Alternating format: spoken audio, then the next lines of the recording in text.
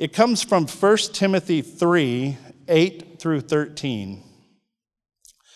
Deacons likewise must be dignified, not double-tongued, not addicted to much wine, not greedy for dishonest gain. They must hold the mystery of the faith with a clear conscience, and let them also be tested first. Then let them serve as deacons if they prove themselves blameless. Their wives likewise must be dignified, not slanderers, but sober-minded, faithful in all things. Let deacons each be the husband of one wife, managing their children and their own households well. For those who serve well as deacons gain a good standing for themselves and also great confidence in the faith that is in Christ Jesus. The word of our Lord. Let's pray.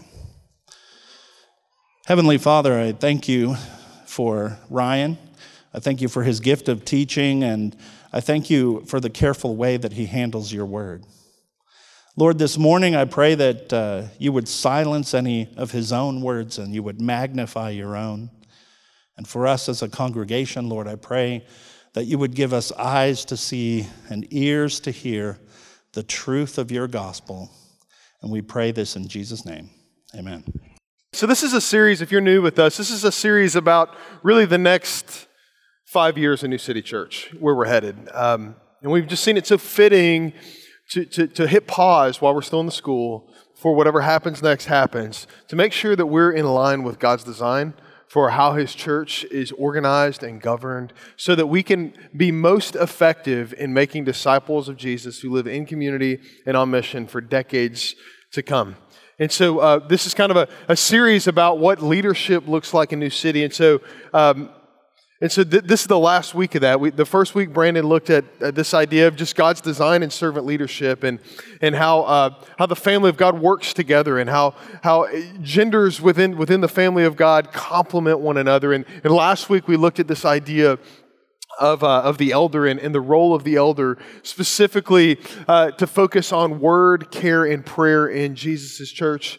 And this week we're looking at the role of the deacon, which is really an assistant to the elder that is to focus primarily on service and stewardship in the church. And I'm going to be unpacking that today. But before I get into that, I just want to take a moment to pause and to remind us of who we are in Jesus before we talk about what we do for Jesus. Because I don't know about you, I forget that like every single week. And here's the deal.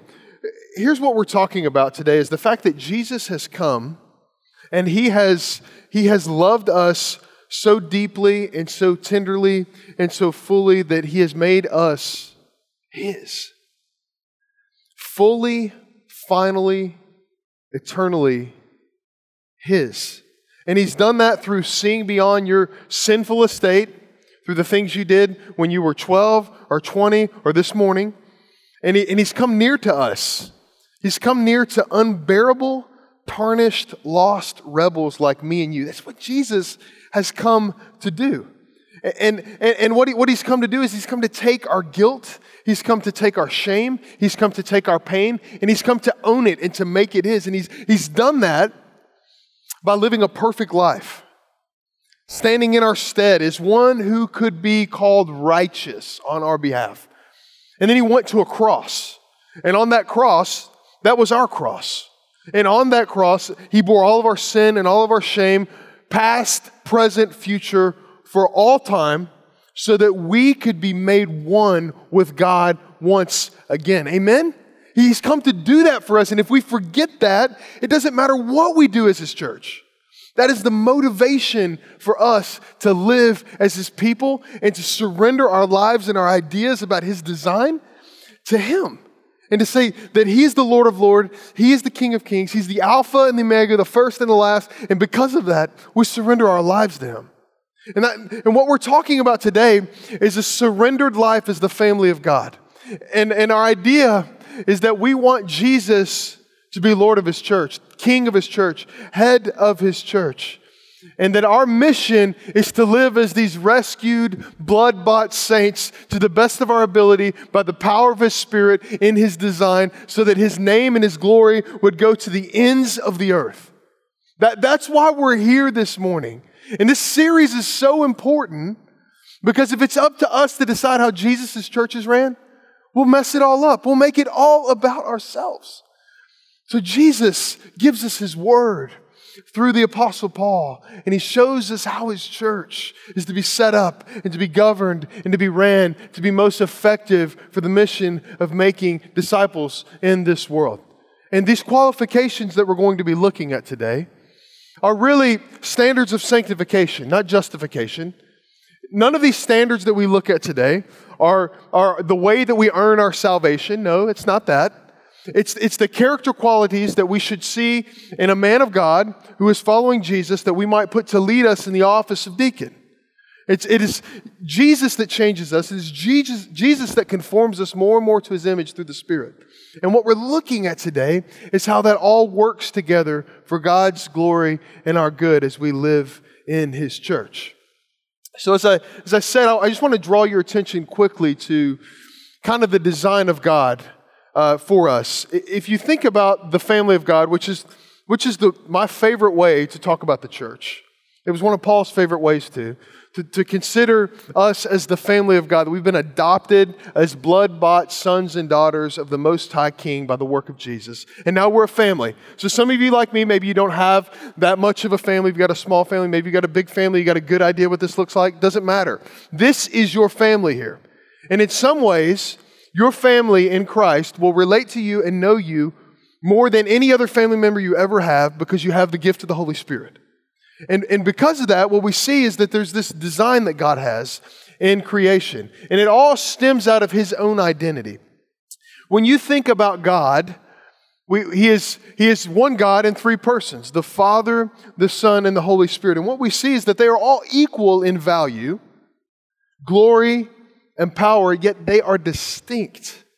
When you think about how God's design is reflective from his identity in marriage, it's interesting as well. Husband and wife equal in value as image bearers of God, yet complementary in role, with husband charged in spiritual leadership to sacrifice himself for the spiritual flourishing of his family. It is reflective in the church. This is why the church is also called the bride of Christ. We as the church are called to submit ourselves to the teaching and life of Jesus Christ. He is our head. He is our leader. We submit to him in everything. And distilling it even further, it is reflective in the local church. God's design is that each and every one of us play a crucial role in the family of God. And some of those roles, as we've talked about last week, are ordained offices. And some of those are unordained roles of service in the church. And let me just say this. The church doesn't flourish the way it's intended to when one of those is neglected or one of those is kind of off base. We're given this structure in the scriptures so that we might best and most effectively live under the leadership of Jesus. And this is why when you read the book of Titus, Paul is writing to his disciple Titus on the island of Crete. And he's like, hey man, this thing it's up and going, it's good, but you need to put this thing into order so it can flourish. That's what we want to do as New City Church. We want to live under Jesus' leadership, and we want his church to flourish. I want this church to outlive me. Amen? If it's a church of Jesus, it should. I want this church to outlive you, to your grandkids and their kids and their kids. If we listen to God's word, he will bless that. That's what we want to see God do. So let me give you a little bit of a background just of our local church here and why we don't have deacons right now. In 2017, as nearly a 3-year-old church, we, as Presbyterians call it, particularized, where we raised up our own elders in this church. You nominated them. We trained them. Our presbytery examined them to make sure that they were the kind of elders that could lead a young church. And we put 6 of us forward. We talked about that a little bit last week. And so after that period, we came out from under the mothership, as I call it, Perimeter Church. And we've been standing on our own for some 2.5 years now. Now, at that time, we could have installed deacons as well. But my concern and our concern as elders was that we might kind of blow through God's design and rush it too much. And so we wanted to get established on our own as a group of elders leading a local church before we brought the assistants to the elders, which are deacons, in the mix as well. But now as we're kind of almost 2.5 years past that, we're really sensing that now is the time that we have our first class of deacons be nominated, trained, and elected here at New City Church.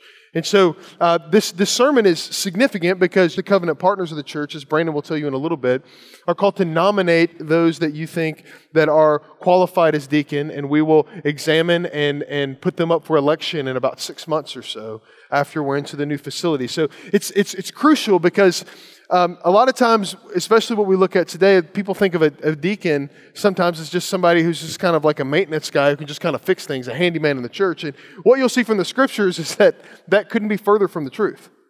A deacon may serve in that way, but he's a spiritually substantial man. Okay, and so what I want to look at today is just two things. Who are deacons, and then what do deacons do? And I want you to listen intently. But not only for the sake of nominating deacons, you'll notice that the qualifications of a deacon are really about just being a solid Christian follower of Jesus. And so you're going to find some of these qualifications that I talk about this morning that are going to kind of convict you. And you're going to be needing to ask the Spirit to search you and to know you, that you might be convicted of your own shortcomings and trust Jesus more with your sanctification. So that's kind of where we're going today. So here's the big idea that if I could just sum it up in one statement, what I want to say today is this: that the family of God needs spiritually qualified deacons called to complement the elders through service and stewardship. So let's dig into point number one. Who are deacons? Diakonos. Can y'all say that with me? You got to use that in a sentence this afternoon, all right? That's what you got to do, all right? Diakonos, that is the Greek word for where we get the office of deacon. And it's a word that's a part of a word group that has a pretty vast lexical range, actually. It can mean anything from serve to servant or assistant or minister. You see all of those uses in the Greek language for this word. So what I think here is that Paul has in mind, as I've kind of studied it this week, is that he has in mind men that are called to come alongside the elders in a multitude of ways that are spiritual men, but especially through serving the physical needs of the body of Christ. So that could be acts of mercy in the community. That could be acts of justice. That could be acts of compassion. Those types of things. And I'm going to look at Acts 6 here in a few minutes to describe that a little bit further. But deacons in the scriptures are always mentioned in conjunction with elders.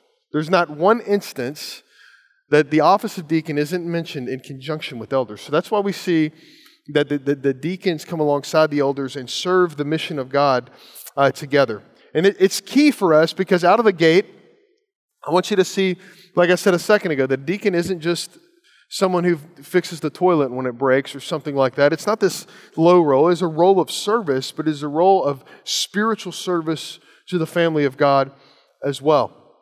And it's crucial for us to get clear vision so that we can, by God's grace, put the right people in place in our own bodies. So let me remind you of what Paul writes to Timothy, and then we're just going to unpack just 4 character qualities that we see, that are groups of character qualities that we see in 1 Timothy. Let me read it again for you real quick.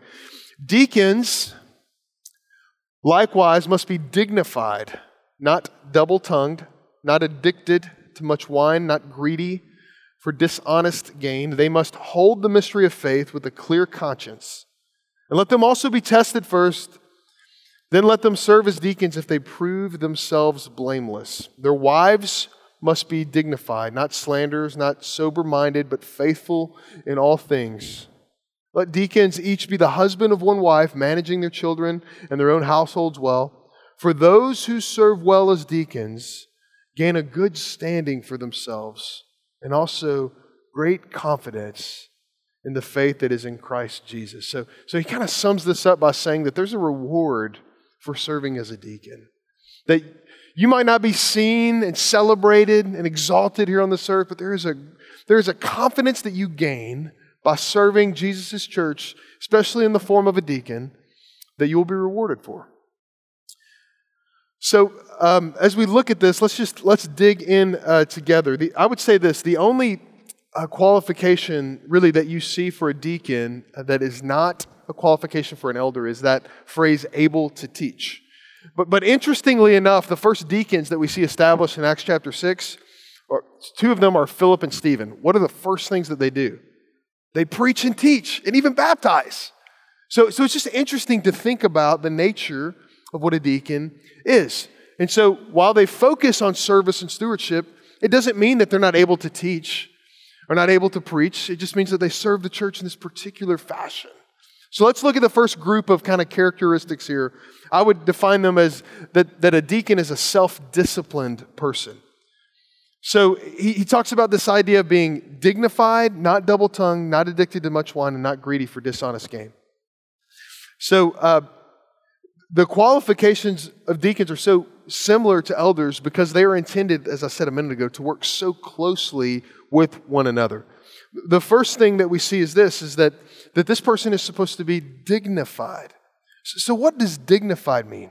It means this, that a deacon is worthy of respect. So inside the church, it's a person that is worthy of your respect. Not saying that entitled for respect, but worthy of respect. They live their lives in such a way that they're just respectable people. Not only inside the church, though, but also outside the church, among their unbelieving neighbors and coworkers and friends. This is a man whose attitudes, behaviors, and decisions winsomely gain the respect of other people. Now, one thing you'll notice about Paul is that he is viciously concerned with the public witness of the church. He's so concerned with it because he knows that our sinful nature and our flesh will run the name of Jesus through the mud if we're not cautious. And Jesus is worth so much more than that. And Paul lays it on over and over again. He's basically saying this: if you have a red flag about a man's life, his doctrine, or his conduct, then don't be surprised if when you put him in ordained leadership, that it comes back against the church that man is not a man that deserves to be in that office. Don't be surprised if you have these red flags and you put someone up and then it comes back on the church. Because to take a role of leadership in any place, but especially in the church, is to put a magnifying glass on your life and a target on your back. Amen? If you've been in the office before, you know. If you've been in leadership before, you know. So it's not to say that if you think of a person, you're like, I just don't really know. There's a couple of areas. We're not getting hyper judgmental. We're just saying that let's take time and not lay hands on too hastily. That sanctification is so important in the life of a believer as they follow Jesus. So we ask ourselves this question, what does the private and public life of this person look like? And we put it back on ourselves as well. What does my life say about who Jesus is publicly? Right? We have to ask ourselves that question too. We can't just ask it for someone else. But what does my life say about Jesus publicly? What do my conversations reveal about the person and work of Jesus? What does my social media feed reveal about the person and work of Jesus? Over and over and over again, we ask ourselves that question because Paul was so concerned with the nature and the character of the church and its public witness. The second thing he says is that this person shouldn't be a double-tongued person. So what does that mean? It literally means to speak out of both sides of your mouth. So this is to be a double-tongued person is to be a person whose word really isn't good. It can't be trusted. Maybe they say things that are not true. They exaggerate things. They may say one thing to another person and then another thing to you, and you come back and you find that out. It really is the characteristic that has to do with integrity of speech. Can your speech be trusted? And so we ask ourselves that same question. Can my speech be trusted? I've heard several of you, since Brandon preached that sermon on gossip and slander, I've heard several of you be like, oh man, this is really challenging. And it is for me too to think, should these things that I'm saying be shared with this person? Or is this thing that I'm saying helpful for their spiritual edification and the growth of the church? Or should it just be kept to myself? It's questions that you have to ask. He's saying for a deacon, it is so crucial that they have integrity in their speech because they will often be placed in between elders and hurting people of the church in our city, and we need to ensure integrity of speech. Why? Because of the purity of the gospel that we carry with us. That's why it's so significant, so crucial. So we ask ourselves that question. What do my words say about the person and work of Jesus in His church? The third thing about being a self-disciplined person, Paul says that this person shouldn't be addicted to much wine. So this is a little bit of a tricky one, and I'm going to lean in and I'm going to ask each of you to consider what I'm saying, not just for that person that you think might be a deacon, but for your own heart. It's the first thing I want you to notice is that it's not a total ban on alcohol or really any other legal substance. We could put all those together here, but it is a word for us to take caution into our own lives. It's for this reason that some people at New City Church abstain completely from the consumption of alcohol. Because for them, it's playing with fire. Maybe they've got a family history like I do, or maybe any other thing like that. So they choose to abstain completely from the use of alcohol. And for them, it's simply not worth the potential disastrous impact on their lives and Jesus' church. And so Paul wrote to the church in Corinth about this subject. And for them, the context was eating meat that had been sacrificed to idols, but it had a similar impact on the life of the church. It was a polarizing topic. Some people ate it, some people didn't. And here's what Paul said to help them clarify whether they should eat this meat or not. And for us, we could say whether we should drink this drink or not. He says this, 1 Corinthians 10:31.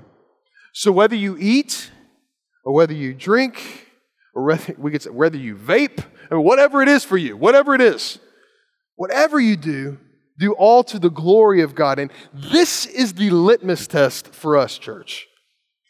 Is my eating, is my drinking, is my use of whatever liberty that I could partake in under the sun, is it, whatever it is as a Christian that I could do, am I doing it unto God's glory, or am I doing it unto my flesh? That's the question that we have to ask ourselves. Is my relationship or lack of relationship with substances like alcohol, smoking, etc., overconsumption of food, any of those things, is it controlled by the Spirit of God or is it controlled by my flesh? That's the question that we have to consider. Because when it's controlled by the Spirit, here's the deal. We are walking in the light as He is in the light. That's the difference, because when you're walking in the light, you're open to correction, you're open to rebuke, you're open to change, you're open to all of those things. But when it is in the darkness, what do? You hide it. And when you hide any of those things, the devil is having his way through your flesh. I promise you that. And so Paul challenges us here. But I want to talk about the other ditch too. Not just the person that maybe is prone to be addicted to much wine, that maybe sometimes consumes it out of the cravings of the flesh and not the response of a Spirit-filled life of freedom and liberty in Jesus. But there's this other ditch too.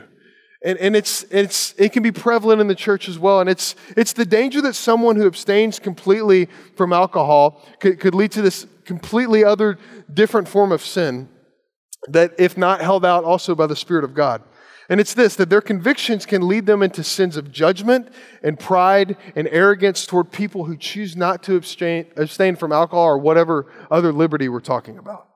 And you can get just as judgmental, just as sinful as you judge others in the same way. Now, I know some of you in this body, in this room, you've come from different types of backgrounds that handle this differently.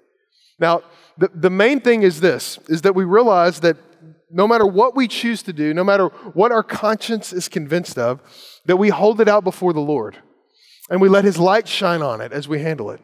Some of you may be, after today, you may say, you know what, I need to abstain from alcohol. It's just playing with fire from my life. If that is where the Spirit of God leads you, praise God. But it ought not to lead to judgment of others, because that's just as sinful.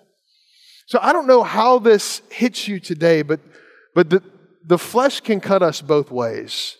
And the church that is driven by the Spirit of God allows the Spirit of God to drive and dictate how we live lives publicly and privately. And the question we ask ourselves is, does our relationship to alcohol or any other substance seem responsible and fitting for the life of a Christian that's filled with the Spirit of God? That's the question we have to ask ourselves. and especially for those that we're going to put into spiritual leadership over our body. The fourth thing he says about being self-controlled is this. This is a person that's not greedy for dishonest gain. Now Paul warns us about this later in the letter of 1 Timothy that he writes to Timothy. He says, the love of money is a root of all kinds of evils. So we're asking ourselves, these questions. What is my relationship with money and material possessions? Each and every one of us have a relationship with it. Is it driven by the Spirit of God, or is it driven by the cravings of the flesh? It's the same question that we ask about being addicted to much wine. Money, the interesting thing is this, is that money in American culture is such a private thing. It's far more private in American culture than it is in any other culture that I've experienced before. And as I was thinking this morning, you know what I think it is? It's because we love it so much. We love it so much that we don't want to talk about it to other people. We don't want to think about the fact that we might love it more than we love God. We don't want to think about the fact that it might have a grip on our heart, that it might be strangling our life in the Spirit. So the question that we ask ourselves is, what is our relationship to money? Everybody has a relationship to it. It's not about having money or not having money as a person in spiritual leadership in the church as a deacon. You don't have to be poor to be a deacon. You don't have to be rich to be a deacon. But either way, you're called to have transparency and integrity in financial matters in the church. And so Paul's warning here is interesting, that we're called to help discern, to look at the lives of those we're putting in leadership and to ask the question, what is their relationship with money? Because I can tell you this, I've been a part of churches before and had a great friend who was a pastor of a church in Indiana that had a lead deacon at his church that over the course of 10 years stole about $300,000 from the church. It was just little by little by little by little by little. That's possible in any church, I'm just telling you that. And the greatest litmus test for can people handle money is how do they handle their own money. If they don't handle their own money, they're not going to handle God's money well. And so we ask ourselves that question. I know this is kind of in your face here, okay? But it's serious. Serious enough for us to talk about. And Paul leads us there. But the question for you to also ask yourself is, what is your relationship with money? And I've found that the greatest litmus test for love of money is generosity. Because the only way to show that you love something is to give it away. Right? That's what Jesus said. If you love me, you'll lay down your lives for me, right? If you're my disciples, you'll lay down your lives daily and you'll follow me. That's what it means. And so Jesus says also that our money follows our heart. So deacons are called to steward the resources of God's church, financially and material, in a way that's filled with integrity. And this is why really any nominees for this office in the church will be asked about this, what the relationship to money is, and to really give kind of a narrative of their own stewardship, because this is so crucial for the life of Jesus' church and so crucial for the integrity of our church in general and how we view and spend resources. So if a man is put forth and hasn't really ever tithed before, we're going to explore that. And the tithe, for those of you that are unfamiliar with that, is a 10% standard that was set forth in the Old Testament that we believe is actually carried into the New Testament. And we don't see Jesus abolishing that. And in fact, we see kind of the tithe as the floor, not the ceiling of giving. Jesus says we're to give sacrificially and generously. And that's what we see over and over and over again with the people that Jesus commends for their giving, is that they give beyond their means, is what he says. And so as a church, if we have people that are nominated as deacons, men that are nominated as deacons, you better bet we're going to lean into that. Not in a legalistic way, but we've got to explore that, especially if they're called as leaders of our church to serve and to steward the resources of God's church. We got to lean into that. And so the second thing is this, I got to keep going, is that he's doctrinally sound, okay? So we've talked about being self-controlled, but second thing, he's doctrinally sound. So they must hold the mystery of faith, verse 9, with a clear conscience. So this is similar to what I said last week. Deacons aren't just guys that are good at fixing things. They're men of spiritual substance. They know what they believe and why they believe it. Because deacons will be placed in countless situations where they will open God's word with hurting people and explain it and comfort them and pray with them through God's word. They need to be able to do that. They don't have to be formal teachers. They don't have to have seminary degrees, but they need to be able to do that and to have sound doctrine. The third thing is that they need to be tested men. Verse 10 says this, and let them be tested first. Then let them serve as deacons if they prove themselves blameless. So this is what, similar to what Paul said last week in last week's text about not being a recent convert. So deacons are men that have walked with Jesus and are seasoned in Jesus. They have the aroma of Jesus about them, and frankly, for our context, they've been around New City Church for a long enough time for you to see them walking that out, walking that lifestyle out of service and stewardship in Jesus' family. We never want to just say, hey, I think this guy would be good, so let me put him up there for it. Maybe he can go for it. If that's the type of person we're looking at, what we want to see is them serving in those roles. And then next time around, we'll put them forth and lift them up. But we don't want guys that are striving up for this. We want guys that are already doing this type of work. Fourth is this, that they're leaders in the home. Now, Paul takes a little bit different angle with deacons here. Let me read it to you before I dig in. He says, their wives likewise, the deacons' wives, likewise must be dignified, not slanderers, but sober-minded, faithful in all things. Let deacons each be the husband of one wife, managing their children and their own households well. For those who serve well as deacons gain a good standing for themselves and also great confidence in the faith that is in Christ Jesus. So this verse is interesting, right? It moves from just the character and qualities of the man to the marriage in general. It catches you off guard at first, but then if you've ever served deeply in ministry before as a married individual, it makes sense to you. Because marriage, and this is not to say that an elder or deacon has to be married to be an elder or deacon. He's just saying if they are. Marriage reveals who a person is. There's nothing like finding out who you are than getting married, okay? It's like holding a mirror up to your entire life. I mean, not just like money and bank accounts and sleeping habits, but like toothbrush and toothpaste. I mean, like everything, right? I mean, it's just, never forget Megan saying like, hey, when you brush your teeth, why does stuff get on the mirror? I just don't understand that. Like, how does that work? I don't know. Marriage reveals everything about who you are. And in ministry, in the context of a marriage, is a joint partnership. Because all married couples must see the reality that God intends for us to lead and minister out of the strength of our marriages. Not for the sake of our marriages, but out of the strength. So what is happening in the spirituality of the confines of your own home is meant to bless the church, bless the world. It's not something you're working up toward blessing, but that family that you have that God's called you to lead and invest in, that's what blesses the church. And this means that in this context, that a man that is in process for ordained spiritual leadership in a local church, that you must see and believe that your wife is the most significantly influential person and ministry partner in your life. Amen? You must see that, because if you don't see that, you're not ready, as Paul says. You're not ready for that. She's not just riding shotgun for your new ministry venture, all right? She is very much in this new venture with you. And you remember what Solomon wrote in Proverbs chapter 31? He says, an excellent wife, who can find? She's far more precious than jewels or the office of a deacon or an elder or whatever else you put on there. She does him good and not harm all the days of her life. As I've discovered, a godly wife in ministry has transformed the way that I think about serving in ministry. Both as a layperson when Megan and I were in Vegas, and then as a staff person in Indiana and here. Because when we first met, we actually, like, some of you know this story, we butted heads pretty strongly. I kind of came in and I said, okay, I'm the new intern in town. I know you've been helping out with this ministry, but I'm kind of going to take over now if that's all right. And as you can imagine, I didn't go over so well.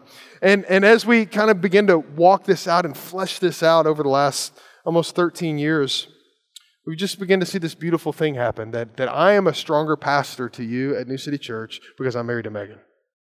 And she is a stronger discipler of women and everything that she does because she's married to me. And we just have this venture together that's beautiful. It used to be a threat, but it's no longer that way. It's a partnership. It's this joint venture together. So And what you see is that you need the voice of your spouse in your life no matter what you're doing. You're one flesh now and one spirit. And so Paul says if that's not what the spiritual life and marriage of a person, if that's not kind of what it looks like in their marriage, then maybe we need to hold off on putting them forth for leadership, because this is such a joint venture, rather. And he gives us 4 things real quick that are kind of qualifiers of the type of marriage you're looking at for the role of elder or deacon. He says this, that the wife should be dignified. And what that means is, as I said earlier, worthy of respect. She's a person that's winsomely engaged with others. Now, let me just say this. If this isn't present in your marriage, fellas, this kind of comes back on your leadership. I hate to say that. That's kind of how this whole headship thing works. Okay, so as you think about this and you think about and consider your own marriage, these are the types of things that are kind of the markers we're looking for in spiritual leadership in the church of a marriage. He says, dignified. The second thing is this, not a slanderer. So what's a slanderer? Slander is someone who's looking for ways to criticize, find fault, tear down other people. So as a deacon, you're called to help hurting people through loving mercy and justice. And you know, if maybe your counterpart, your spouse, your wife isn't like engaged in that type of compassion and humility, and I know this is in our face here, but Paul says maybe it's a red flag that maybe you're not ready yet. Maybe not that you'll never be ready, but those are the types of things, because there's nothing that will kill a church faster, as we've said often, than gossip and slander. And when you get into these situations as a deacon where you're dealing with hurting and broken people, you have all this confidential information that you're dealing with. And not that we share it with our wives or anything like that, but you're just in these situations that are sensitive and they require great spirit-driven care. The third thing is this, sober-minded. So this is a marriage and a woman who is stable, self-controlled, level-headed, and free from excess in life. She lives a humble life, kind of a Proverbs 31 aim in life. And she's humble in the way she thinks and lives and looking to serve just like her husband is. And fourthly, it's kind of a summary of this whole thing. He says that she's faithful in all things. And it's kind of this comprehensive summary to what Paul's been saying, that overall she's just a trustworthy, dependable, and reliable person. And I can tell you this, that there are so many women in this church that fit that description right there. We are a blessed church. And so this is kind of the qualifications of what Paul calls us to take inventory about in the leadership of our local church. So think through those things as we go through this process together for the next decade of our church and thinking about what leadership is going to look like. But secondly, let me just briefly talk about what deacons do in the local church. If you've got a Bible, I'd love for you to flip open to Acts chapter 6 here. We're going to look at the first 6 verses. So the context of this is the early church was blowing up and growing. People were getting saved. The apostles were leading it all. But just like any other church, it got messy real quick, 6 chapters in. And here's what's going on. Let me read it. Now in these days when the disciples were increasing in number, a complaint by the Hellenists arose. Those are the Greeks. The Hellenists arose against the Hebrews. Imagine that. It was a racial thing. Because their widows were being neglected in the daily distribution of food. And the 12 summoned the full number of the disciples and brought the whole church together and said, hey, this isn't right that we should give up preaching the word of God to serve tables. Therefore, brothers, pick out from among you, nominate from among you 7 men of good repute, full of the Spirit and wisdom, and whom we will appoint to this duty, but we will devote ourselves to prayer and the ministry of the word. And they said, pleased with the whole gathering, and they chose Stephen, a man full of faith and of the Holy Spirit, and Philip, and Prochorus, and Nicanor, and Timon, and Parmenas. I need Megan up here. And Nicholas, a proselyte of Antioch. These they set before the apostles, and they prayed, and they laid their hands on them. And so what you see happening in this passage is that the role of elder was so important that if they neglected it to enter into this space of just dealing with the dispute and the conflict of the Hebrews versus the Greek widows and the distribution of the food, that the ministry of the word and prayer would be neglected and the church would suffer. It wasn't like, hey man, my hands are, I'm kind of a white collar guy, I'm not really getting into that. It wasn't that at all. It was the difference in distinct roles in the flourishing of the church. And so what we begin to see is that I truly believe that this is the first example of deacons in the church. Many people agree with me on that. And I'm convinced that this is a model for what deacons were designed to do within the church. Were these the only 7 people doing deaconing work, service work in the life of the church? No way. We see that there's a role of authoritative leadership necessary for organizing this. These 7 guys weren't doing all the work. They were organizing the work so that they could be efficient and effective in the care of God's people, especially hurting people. And so you see that the Greek minority widows were being passed by. There's probably some racial stuff going on, probably some widow stuff going on there. And they said, hey, this can't happen anymore. We've got to figure this out. And so you see that this kind of office of deacon that comes alongside the elders to support them as the hands and feet of the church began to arise. And we see that in Acts chapter 6. And the interesting thing is for that word for deacon is that it's used all over the New Testament after that to explain different people. Some may be in offices, some maybe not.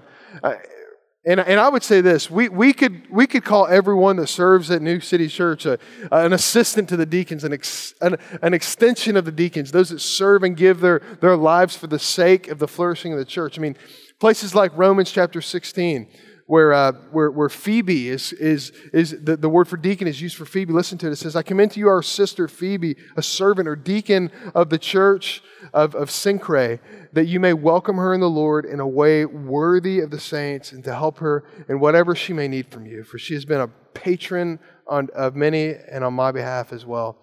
And and you see other men and women that Paul describes, like Archippus and Tychicus and all those weird names at the end of his letters. He's writing to people that have been servants and deacons in the lives of the church. They've operated out of that gifting. They're all carrying it out. But up until this point, our culture as a church has never been about people jockeying for ordained leadership. It's not been about having a name on a website or kind of getting to some position of power. We haven't seen that actually at all in our church. And our hope and our prayer is that wouldn't start now. And we see Jesus really being the one to give us a model of how that wouldn't happen. So I just want to close with John 13 really quickly here. What I want you to notice about John 13 is that Jesus' motivation for serving in the life of his Father's kingdom was all about remembering his relationship to his Father. And I think that's the pathway forward for us as well. Here's what he says in John 13, then I'll close in prayer. Before the Passover feast, when Jesus knew that his hour had come to depart out of this world to the Father, having loved his own who were in the world, he loved them to the end. And during supper, when the devil had already put it into the heart of Judas Iscariot, Simon's son, to betray him, this is the key. Jesus, knowing that the Father had given all things into his hand, and that he had come from God and was going back to God. So that was the motivation. The Father had given him everything. He'd come from God. He was going back to God. He remembered the gospel, remembered the good news of who God was, his Father is.